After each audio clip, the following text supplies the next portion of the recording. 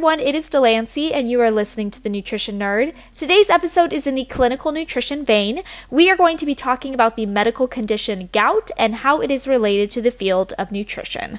So gout is a type of arthritis. It's a very painful condition that often occurs in sudden episodes. During an attack, joints can become stiff, red, hot, and tender. There can be massive swelling and a possible limiting of joint. Now, gout comes on suddenly and months or years could pass in between flares, so it's a little hard to predict.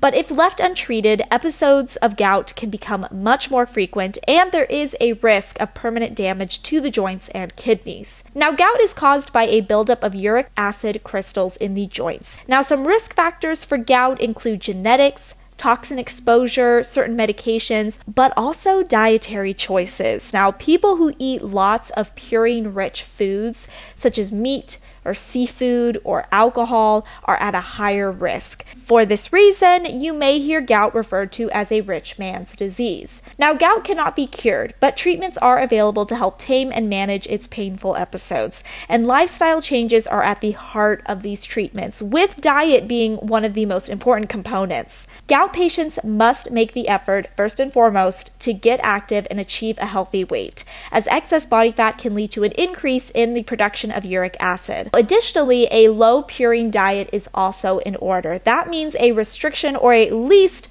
a great deal of limiting of alcoholic beverages, some fish and shellfish, as well as some meats and organ meats. Certain vegetables, grains, and dairy products may contain purines as well, so gout patients are just going to need to stay mindful of these possible hidden trigger foods. If you are ever in a position where you need a personalized low purine diet, a registered dietitian is the perfect resource to turn to.